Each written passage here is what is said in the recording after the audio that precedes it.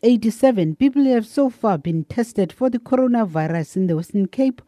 Western Cape Premier Alan Winde has confirmed the first case in the province. A male, 36 years old, travelled overseas, came home on the 9th, presented himself to private health care with symptoms, was concerned. 48 hours he was confined and the tests came back as positive. He is now self-isolated back at home. Provincial Health Minister Noma French Mbombo says an outbreak response team is tracing all those who might have had contact with the infected man.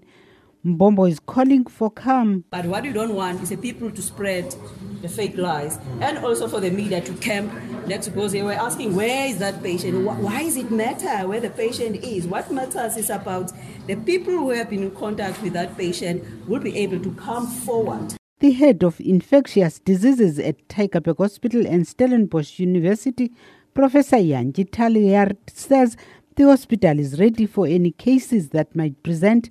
Talliard says patients who prefer self-quarantine at home go through a list of questions and tests before being approved to self-isolate. We would have a discussion, discuss their home situation, discuss their abilities to understand what we're telling them, and then we will decide together with the patient whether they can go home and self-isolate. There's very good guidelines that we give to them of what to do at home.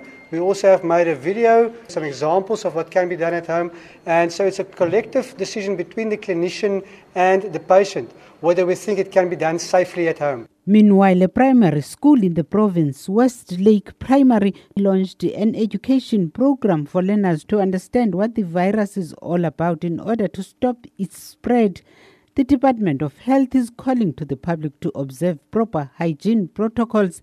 The public is urged to phone the hotline number 0800 029 999 if they present with symptoms like fever, coughing and sore throat.